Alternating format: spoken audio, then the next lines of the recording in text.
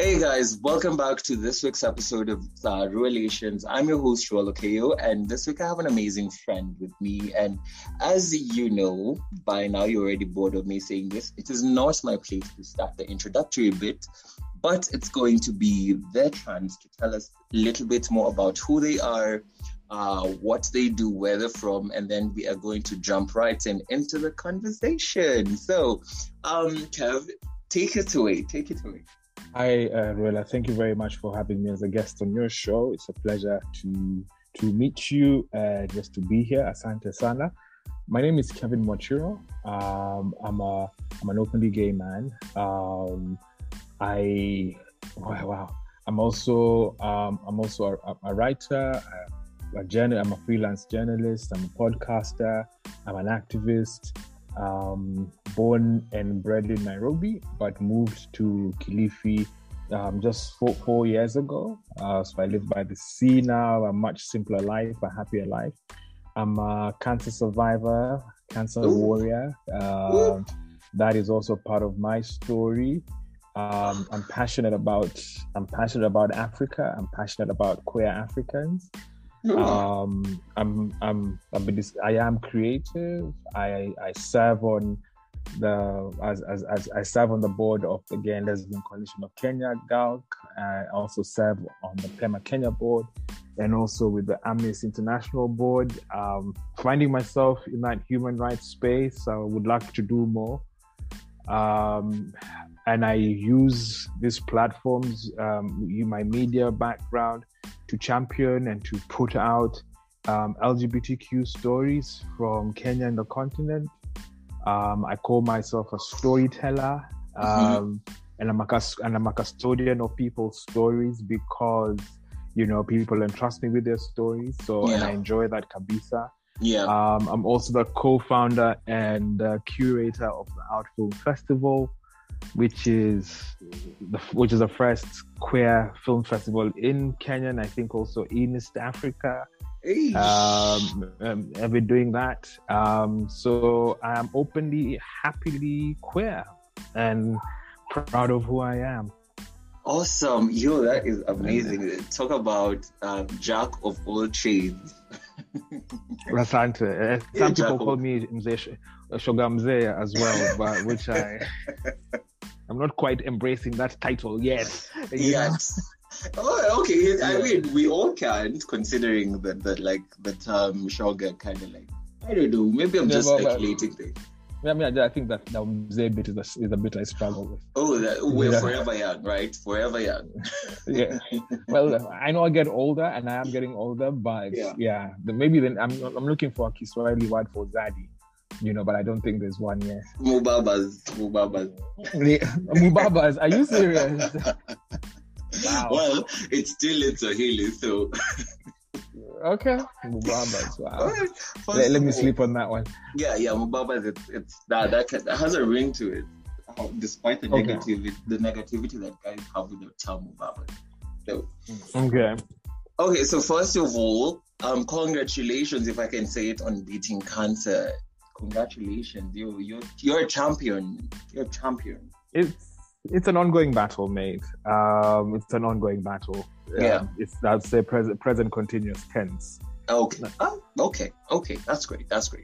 But I kind of like how we. Okay, I'm not thinking above my head, guys. Yes. So, but the creativity bit, the storytelling bit. I'm also working on kind of like my first novel, so I don't think I can consider myself a storyteller yet, but I'm still a storyteller. So just trying to work on the same balances.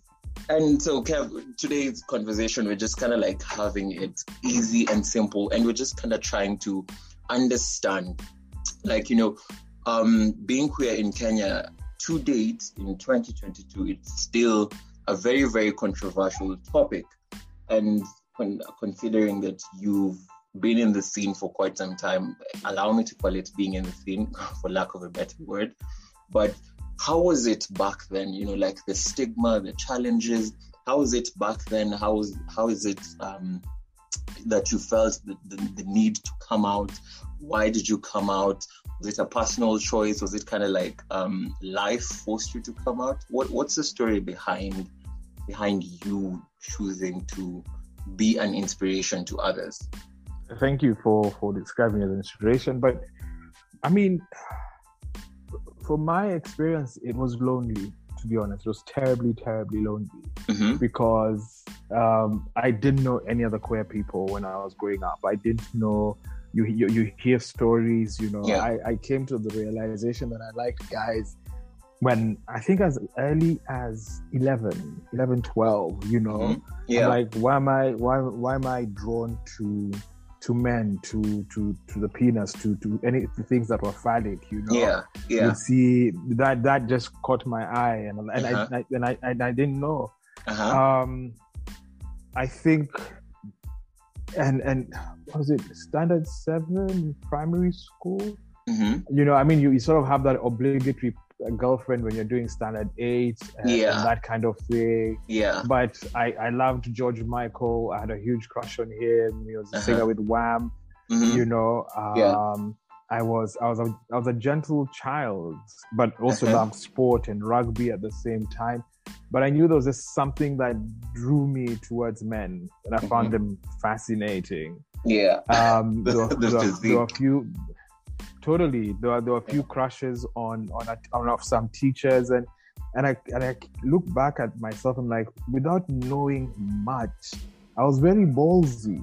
I remember walking around my neighborhood one day, and walking near one of the teachers who had a crush on them. Like, they went too far. I'm like, I wish I could just see this man. I could just see this man. I want to be with this man. Yeah. You know, I really want to be with this man. You know, it was that, and then when you get nothing happened until I got my first encounter when I was 16 in high school. You know, and by then, by I was in a day school in Nairobi. So, but I don't know how I knew that if you walk up and down Kenyatta Avenue, you will meet other guys. You know, and back then, somehow I knew the Stanley, the new Stanley as it was called, was a place to be.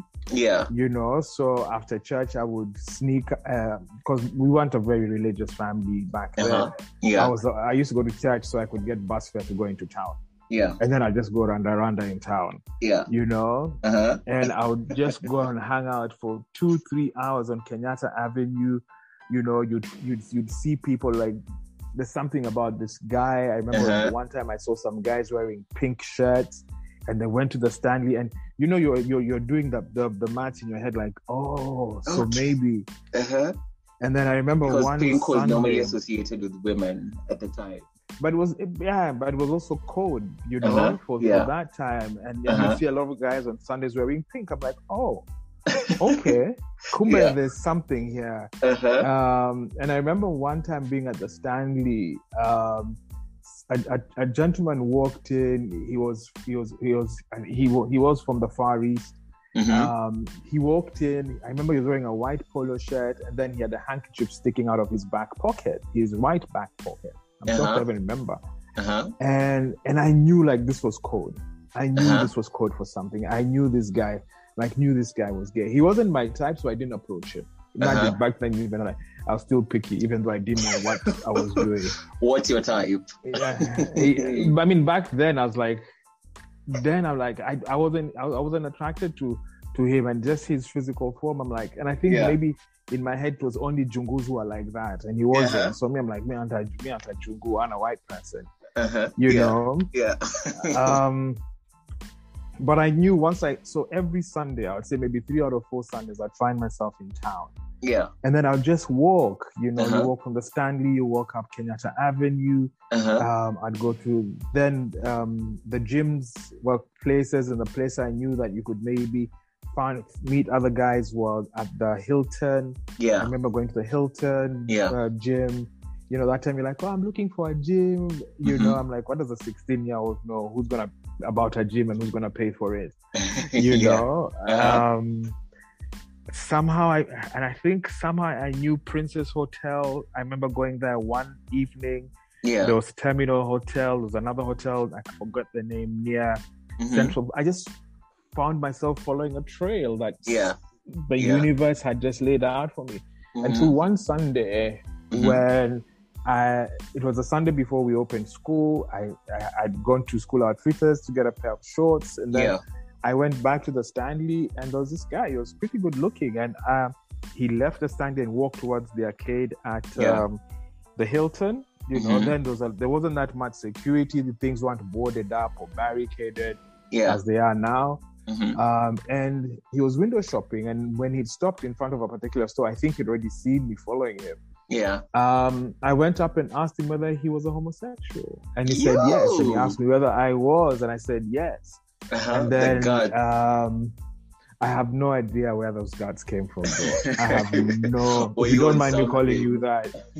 I know it was bitter lemon, because I used to drink a lot of bitter lemon then, pressed as they call it. Next thing, I was with this guy having sex with him at a hotel in Nairobi. You know, and this was someone who was a much older person, much older. But I remember when we were having foreplay, you know, in your head you're like, I've waited for this for so long. I was giving him a blowjob, but I'm like, I have waited for it, and this is the thing that I've wanted. You know. And were you kind of like, sorry to cut you, well, were you afraid, like, you don't know this person you just met, and here you are? What if he kind of like turns the tables on you? Bruh, that was the last thing on my mind. It didn't even cross my mind. You know, you're like, I've met someone who is like me. You know? And like, I was gonna have the kind of, because that time my friends were having sex, my close friends were having sex with girls. And when we were going for those parties, I could not bring myself to having sex with them. With the girls rather. You know? So this was a secret life that I was living. So it just felt right at that point in time. You know? I left and went home after that, but the moment I got home, I felt so guilty. I showered and I scrubbed myself clean. You know, I prayed, and I'm like, I will never ever do this again, because I got overwhelmed by guilt, and I never went back. I never went back. You know, and I lived a very, in my head I used to say a very asexual life, but I figured a non-sexual life. After then, I became a Christian. I got involved in the church, but I did struggle with feelings of attraction to other guys. And back then, I was masturbating a lot. You're like, this is sinful. You know. And I just made sure I didn't put myself in a situation where my faith was going to be compromised. But I didn't have a girlfriend. I was not going to go that way because I wasn't interested. So I just figured, this is my cross to carry, and I'm just going to be the best person that I will be. And that was my life for many years. I remember there was one time my neighbors were having a party. And I got invited, and they were from the Philippines, and there was someone there who we got on really well. We started talking, and then he's like, "Oh, why don't you come over to my house? You can have dinner there." So I'm like, "Yeah, it's a nice guy." We got on really well.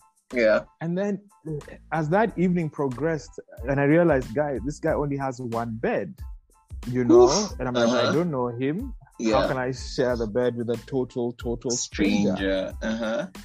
You know, and every time he'd come back from the bathroom, he'd sort of like buckle himself in front of me, you know. And I was a little oblivious. I'm like, that is kind of strange, though. Alafu, and then when it came to bed, we were like, we went to bed, you know, after talking and chatting. He's like, "Oh, my body is really tense. Can you give me a massage?" I'm like, "I'm not very good at it." So I'll try. And then he wanted to make out with me. I froze. I froze. Why? And I told him, in my head, mate, what I was doing was wrong. I was heavily involved in the church. You know. So what? I'd suppressed all my queer feelings. Suppressed them kabisa. You know, and in my head, this was sinful. I was not meant to be doing this. It was a very long night, and the moment day broke, I bolted out of that house, and I never saw him again. And from then on, I went to, there was a particular pastor at my church who I was really close to. So that evening, I ended up being at their house and I told them everything that had happened. And I told them I am attracted to guys. You know, I am a homosexual. Yeah. But they didn't judge me, you know, and I went to them because they were Americans. In my head, you're like, white people are a lot more progressive. That's what I thought then. Yeah. You know, and to my surprise that he said his brother was also gay. Okay. You know, they had an estranged relationship with his brother, but his brother was also gay. And he's like, you're still my friend. And we were close already. He's like, it wouldn't make me think of you any differently at all. And they didn't treat me any differently. Yeah. It's just that whole thing, you're like, you know, you're within the church, you have to operate within the rules. But there was such a relief to know that someone else knew who I was. They saw me as a person and they didn't judge me when I said, I'm still struggling with masturbation. I have still these strong feelings. They didn't judge me one bit. Yeah. At all. You know? So, and I went on with my life for that and like that way until I think maybe 1999, 2000. Yeah. I was working for a radio station in Nairobi and I met a guy who, one of my colleagues there was rumored to be gay. And I just saw him, and when he walked in, I just had a crush for him. And for me, that was turning point in the sense that what I'm feeling is internal. I feel this inside. And if this is what my straight friends are feeling towards girls, my feeling is towards guys. Where is this from? And how is this? I remember just really asking myself, how is this good feeling seen as a bad thing? Yeah. Then I'm like, it doesn't make sense. Yeah. It doesn't make sense. You know, the feelings that we have, even as queer people, where are they from? We don't buy them from a shop. It's just who we are. It is. And I'm like, you know, if for the first time, I don't know what it was like for you. For the first time you get attracted to someone. I'm like, why is this a bad feeling? Yeah. Why is this a bad feeling? This is you know, I'm like, this is who I am. And I was still, you know, so from then on, I started really battling with my attraction to guys and being a Christian. Yeah. You know, so that's when the real battle began, because I was recognizing both identities, both dualities. Yeah. And interestingly, at the same time, there was some other guy who we used to go watch rugby matches in. He really liked me. We tried making out at one time, but we got caught. And yet again, I sort of like freaked. So it would happen. I'd make out, but then I was starting to make out. I'd freak out. I'd become guilty and then run away. Oh, that, you know? Yeah. I totally relate. I remember bolting. You know, we got caught kissing in the car park outside an office building, and then it's like, let's just go to Kachoi Choices then. Just for drinks. And then as he was parking the car, I stepped out. I was looking for parking and I ran away. I got into a taxi and I went home. Oof. You know, it was things like that. There was so much confusion, so much confusion within me at that point in time. And I think that was the toughest time. That was almost the toughest time. And there was a lot of, and back then, this was 2000, there's a lot of pornography. You know, the internet was not as controlled as it is now. Yeah. You know? So, and at the office, I would work late. I was doing shift work. So for like 3-4 hours, I'm by myself. Yeah. I would spend like all that time looking at porn, and it was gay porn. Gay porn. Yeah. You know, so for me, I was not part of the movement. I didn't even know that existed. I didn't know there were other gay people. I'd heard about gypsies, but I was too scared to go to gypsies. You're going to be one of them. And yet, as I'm worrying about that, I'm busy looking at guys online for 4 hours in the middle of the night. You know, it was lonely. It was really lonely, but also very confusing. I made my peace with my sexuality when I went for my master's in the UK. And that's when I realized people just love me for who I am. Yeah. You know, I was meeting friends who are not religious, who are not anywhere close to being in a church, you know, but they couldn't understand me. I'd go out with them to the gay pubs, you know, but on Sunday morning, I'm busy rushing to church because I'm part of the worship team. Okay. You know, it was that. It was that, and then what else?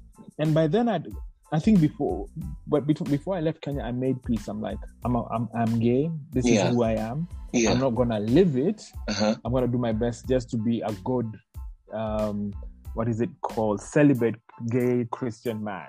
And that didn't last very long. Well, but it never lasts. It never lasts. No. But by the time I came back to Kenya in 2006, session the very first time and saying, "Fix me." You know, and I think that will be the story of my life. Just feeling I have to fix this. I can't be having sex in toilets, in parks, cruising, cottaging. You know, those are the terms that were used, that are used, you know, for sex in public spaces. And I can't be doing this. And then on Sunday, I'm in church. This is madness. This is tearing me apart. And I remember telling her to fix me. And she was just very kind in the sense that she looked at me and like, let's just tell me about your story. And I told her about my struggle, that I was involved in group therapy. And by the time I came back, she was like, there's nothing wrong with you. It's just who you are. So coming back to Kenya, I knew I was not going to go back into the closet. I knew who I was. And I figured, come on, Nimbaya. And I came back knowing full well, and you know, I was 33 at that time. And I'm like, I'm not going to go back and put on a charade or a mask saying, okay, I'll get a mama. Or, you know, you buy a car, you get a job, you buy a plot, you know, all those things. I'm like, this is not me, you know. And I figured I will just come back if you ask me. And I'd made a decision. If you're going to ask me whether I was gay, I was not going to deny it. And this, I'd made a decision even before I went for my master's, that if you asked me whether I was gay, I was going to say yes. I was not going to lie about who I was back then, but I was not going to lie to anyone. I'm like, this is who I am. So 2006, I come back to Kenya.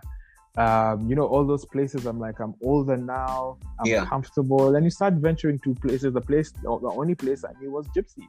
The place I was afraid to go, you know, and I found myself, I must say, I also started, sometimes the gay ancestors, the universe, thank you so much.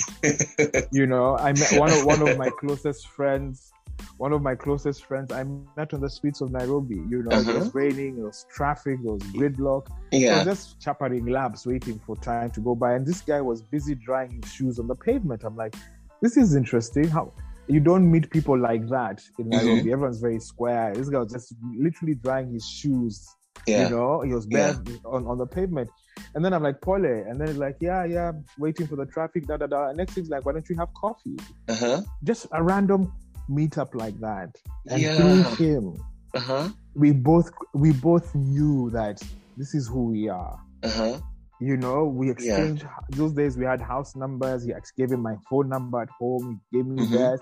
And we just started talking. And then lo and behold, he started introducing me to other men. And the day, forgive me if I get emotional. The day I met other guys, the day I met other queer Kenyan men here in 2006, was like coming home. I knew I was okay. I knew I was home.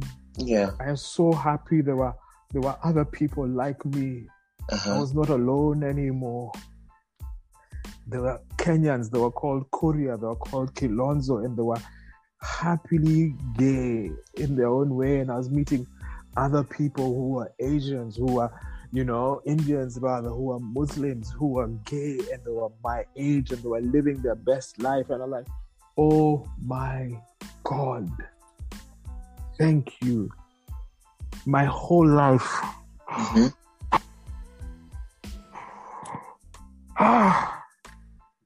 My whole life changed, man. My whole life changed. And then I remember around that time we were having meetings around forming a movement. And we went to Lenana House. And I remember I met, slowly you're meeting other people. So you're just meeting people, you're like, oh wow, this person is. Yeah. And then I was told about this meeting on a Sunday at Lenana House. And I walked into the room and there were like 30 men and women who are gay in that room. And I'm like, my people, I have found my people. Yeah. And there were some of those people I knew from high school. Some of those people I'd seen in them. You'd heard stories of them or you'd seen in the media and you'd heard their names. And like, I have come home. I have found my tribe. And I think from then on, there was no turning back, babe. There was no turning back at all. Yeah. At all. It was me getting involved with the first the first read, and I think I was more in. I got thrown into activism. Yeah. And I figured how else am I going to get involved? How else am I going? I don't know why I'm crying so much. It's okay. Okay. How else am I going to just try and make a difference? It was so easy for me to just find myself in that space. It was so easy because I just figured this is right, and I figured I didn't want anyone else, and that has just driven me. I don't want anyone else to go through what I did when I was 16, when I was 15, 16, 17. Yeah. When you're alone, I didn't want anyone else to go through that. So, and that was when there was the MSM clinic at Liverpool on Irving Scott there, the Liverpool VCT. Yeah. So we used to find that there were meetings there when we used to go to Lenana House. I was just fascinated. I'm like, there were other people who are close to my age or even younger and I have so much respect for them because I'm like, you came out at a time where I was even so scared for myself. But look at you.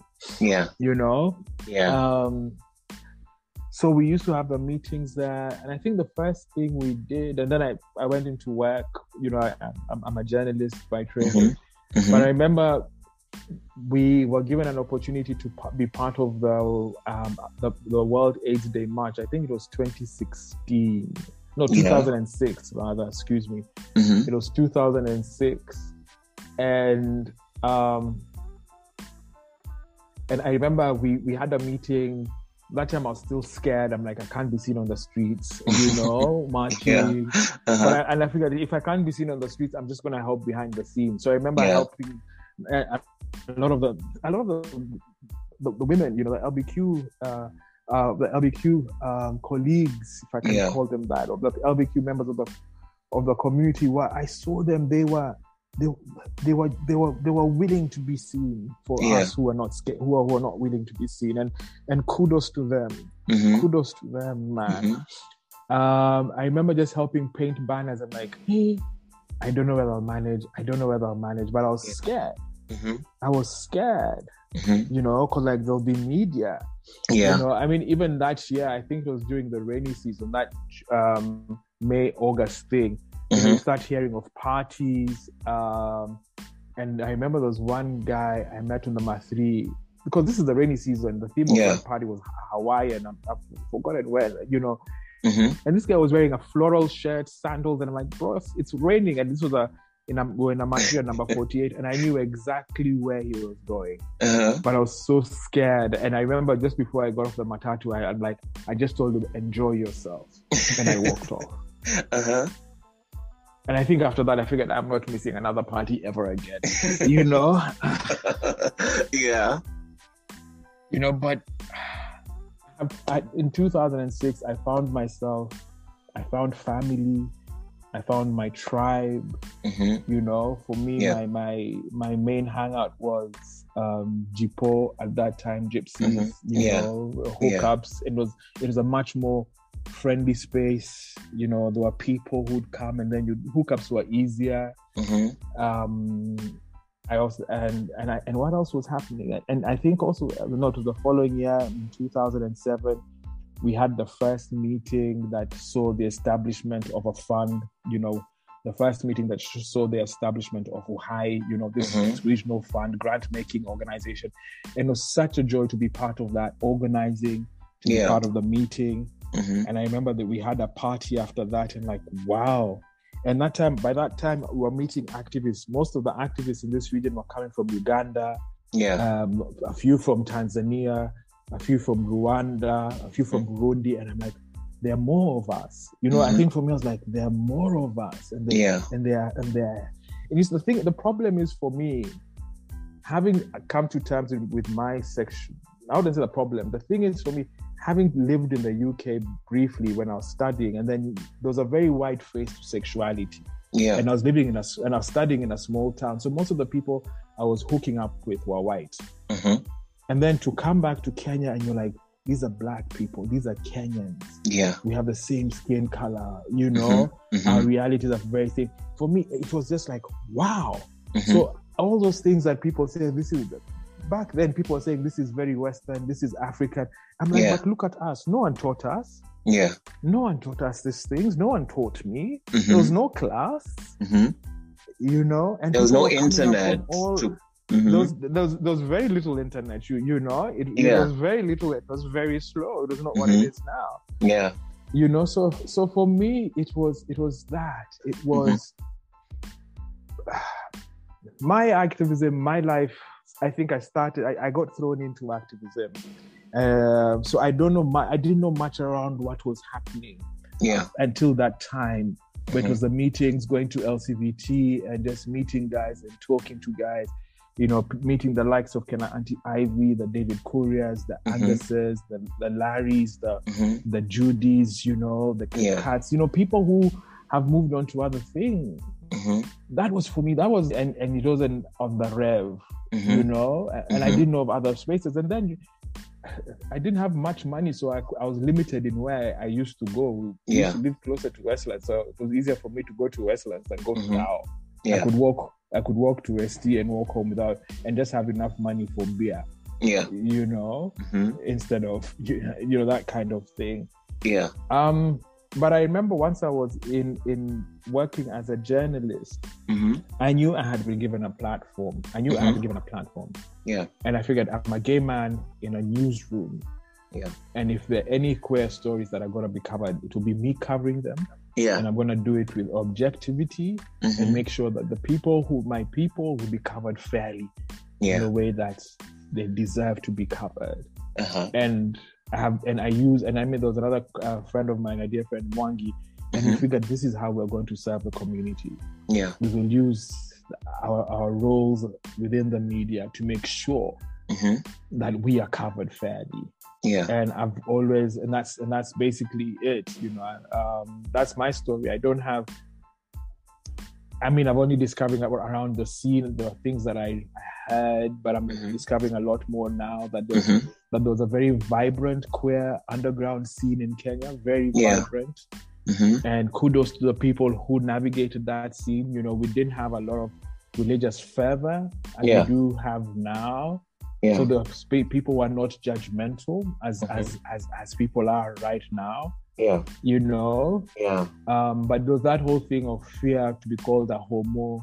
Yeah. That was the word that I used. There was that fear of being called a homo. But even within my family, we knew people who were gay and would still come to our parties. My parents did not speak ill of them, and no one spoke ill of them. Yeah. Yeah. And secretly, I must admit, even when I was within the church, I really admired gay people, queer people. Yeah. Because I'm like, that you are me, and I wish I had the balls to be able to live that life. Yeah. So basically that's my time from a long time ago. It may not have been very specific as to the places and everything because I wasn't part of that.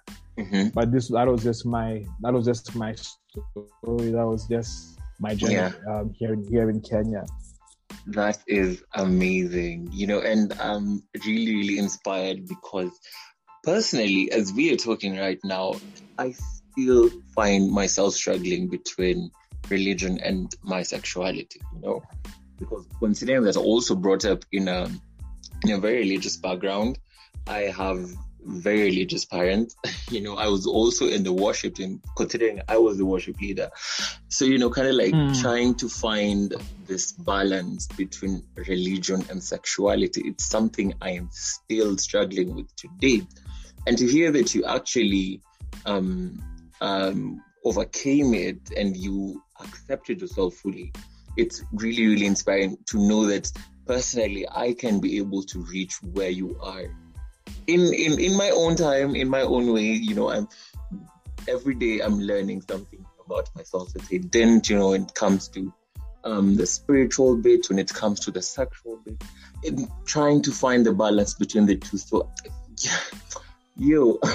I also like I'm getting emotional about your story, and I'm seriously I am smitten, and I am blown by it, and that is amazing. The thing is, for me, is and back then no one could tell us that you could be queer and religious. No one used to tell us that. It was either one or the other. And now I think to anyone who is who is religious, who is spiritual, we can be queer and spiritual. Yeah. And we can be queer and be in the mosque. We can be queer. It's not exclusive. Yeah. It's not exclusive. And I think, we were told you cannot be, the church was not a place for us. The mosques were not a place for us. So, and now people are saying, but people are claiming their religion. We're reclaiming our faiths for those who are. We're reclaiming our spirituality and saying, but I am also a spiritual being, even though I am queer. Yeah.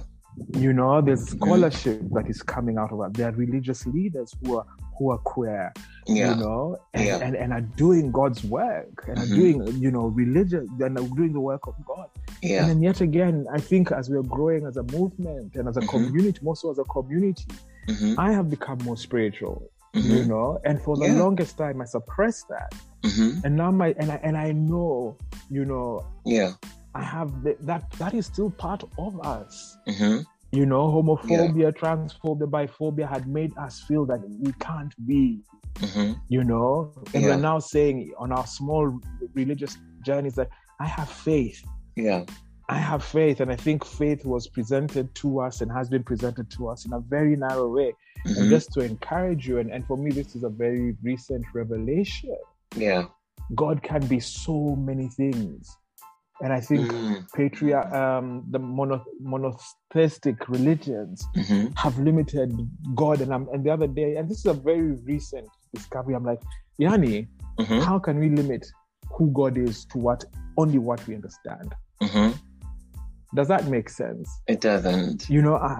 How can God be so small that he can only be Christian? That he can only be Muslim? That they can only be Christian. They can only be Muslim. They can, If you believe in this supreme thing that is all around us, look at the world that we live in today. And then we want to put our concept of God in a way that it only suits us. And our understanding as human beings, I'm like, man, that is crazy. We're limiting. That is absolutely, you're limiting the person who, the person of the thing that created you. You're limiting the thing you're limiting the ancestors. You're limiting the universe. You're limiting the diversity that exists in this world around not just sexuality, but around everything, bro. Everything. Look at the world that we live in. It is so beautiful. I mean, just living by the sea, I recognize how small I am as a human being, how small I am, and who am I to think that this thing that is bigger than me is only limited to a particular race, is only limited to a particular tribe, is only limited to a particular nationality, is only limited to a particular religion. How small do we make God or our understanding of God? And for me, I've started using words like grace a lot more, because because we used to hear that only in the church. I'm like, no, only Christians are the only ones who can give grace. That's bullshit. And for me, the most important thing is Utu. Yeah. Utu, Ubuntu, and I'll tell you the 3 words that govern my life now. Mm-hmm. Utu, Ubuntu, which in my head are synonymous. I am because of you, you know. Because and we even are. Namaste, because we are. And that is limitless, bro. Yeah. That is limitless. You know, and even the word Namaste is, I recognize your soul as you recognize mine. And there's no color to that. There's no gender. There's no tribe. There's nothing. It is who you are inside. That's the important thing for me these days. Are you a good person? You know, are you a good person? Is your soul good? Are you doing good? And then one thing I took away from the church, you know, and I use this now. Let me not even say from the church, because that's limiting. From Christianity, is I mean, we're all beautifully and wonderfully made, all of us. Every single one of us. Every single one, and that covers the whole of humanity. So I cannot think of myself better off as anyone else. I cannot. And it really annoys me when people think they're better off than anyone. Because like, but you didn't choose who you are. So what makes you think you are better off than me because you love in a particular way? You love in the more conventional way. That's just bullshit. It is. You know, and then the other thing is, where it says that we're all made in God's image. We are. Every single one of us. So you think about it, whether someone is Filipino, whether someone is Inuit, whether someone is from South America, whether someone is from the China, a Tibetan, someone in the Sahara, you know, someone in you know, here on the coast, someone, you know, in Europe, every single one of us is made in that image. If you do believe in God, if you do so who are we to judge people? Who are we to think of one another as better off than another? That is not in my DNA anymore. I'm grateful it never was.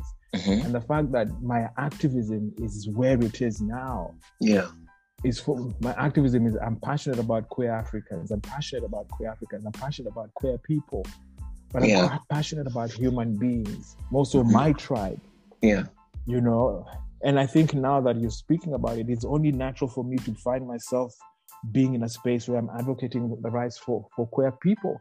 Matter of injustice really get to me. Because who are we? I didn't choose to be born Kevin Mochiro. I found myself here. Exactly. You know? Exactly. There was no checkout line. I'm like, oh, you're in Africa, I'll go there. You know, that's for queer people. You know, no. You know, so for me, that is who I am. And for people who are struggling with faith and their sexuality or gender identity, I'm just going to tell you something that we were not told when I was young, when I was 16, walking on Kenyatta Avenue and Haile Selassie and Tom Mboya and Mon Avenue. You are beautiful. You are beautiful. You are beautiful, and do not ever forget that. And you have been created, and you have higher beings, you have ancestors, you have the universe, you have the spirits, you have the gods looking out for you, because that was who you are made to be.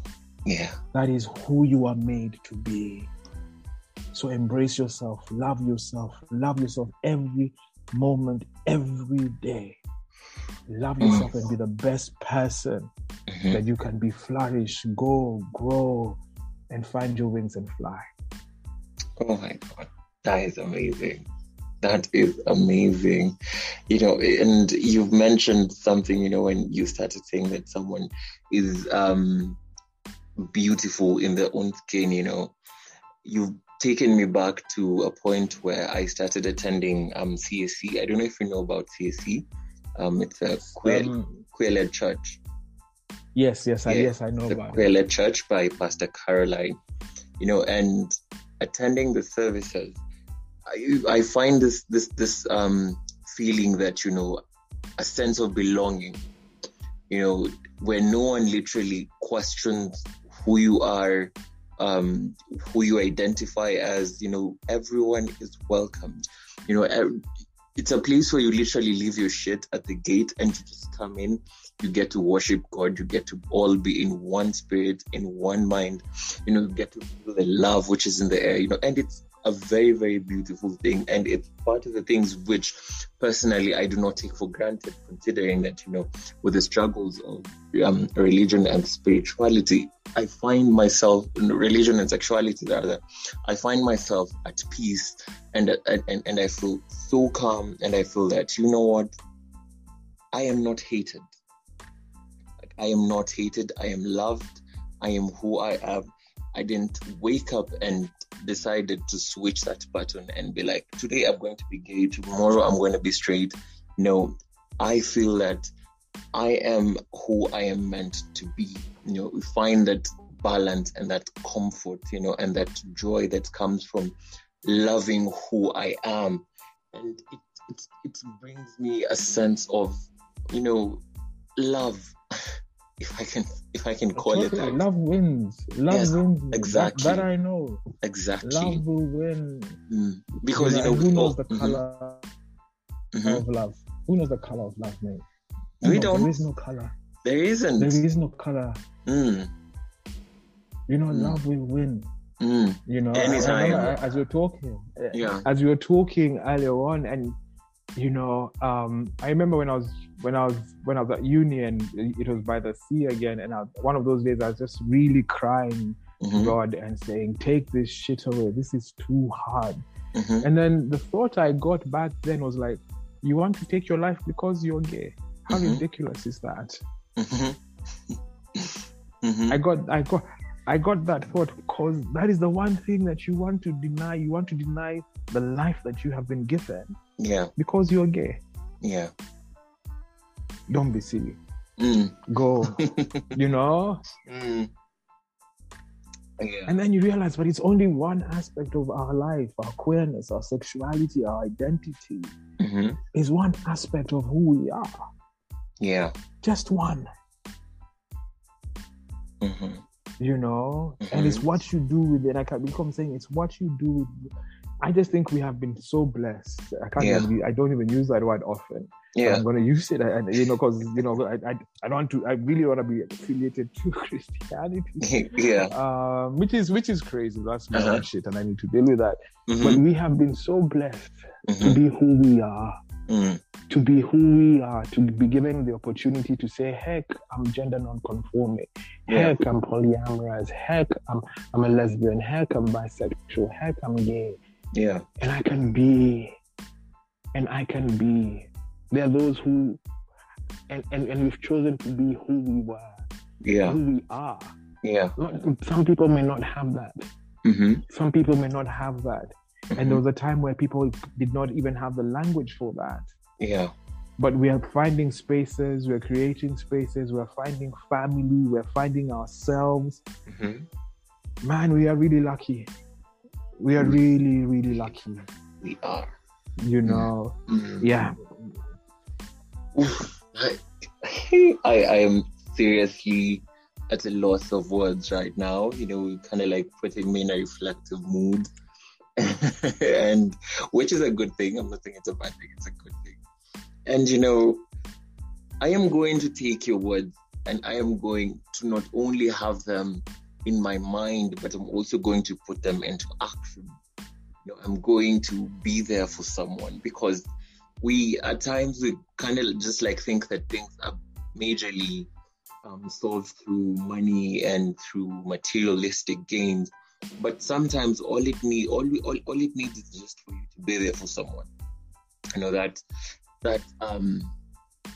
for the other person to know that their needs are being felt, that they are valid, and the people, we all just need someone. We all need someone to be there for us, to hold our hands and tell us, everything is going to be okay. You are not walking this journey alone. And there are so many, we are so many, and we are going to hold your hand, and we are going to tell you, it is going to be okay. You are going to be okay. It might not seem, it might not seem like it is, it might not seem like anything is okay right now. Totally.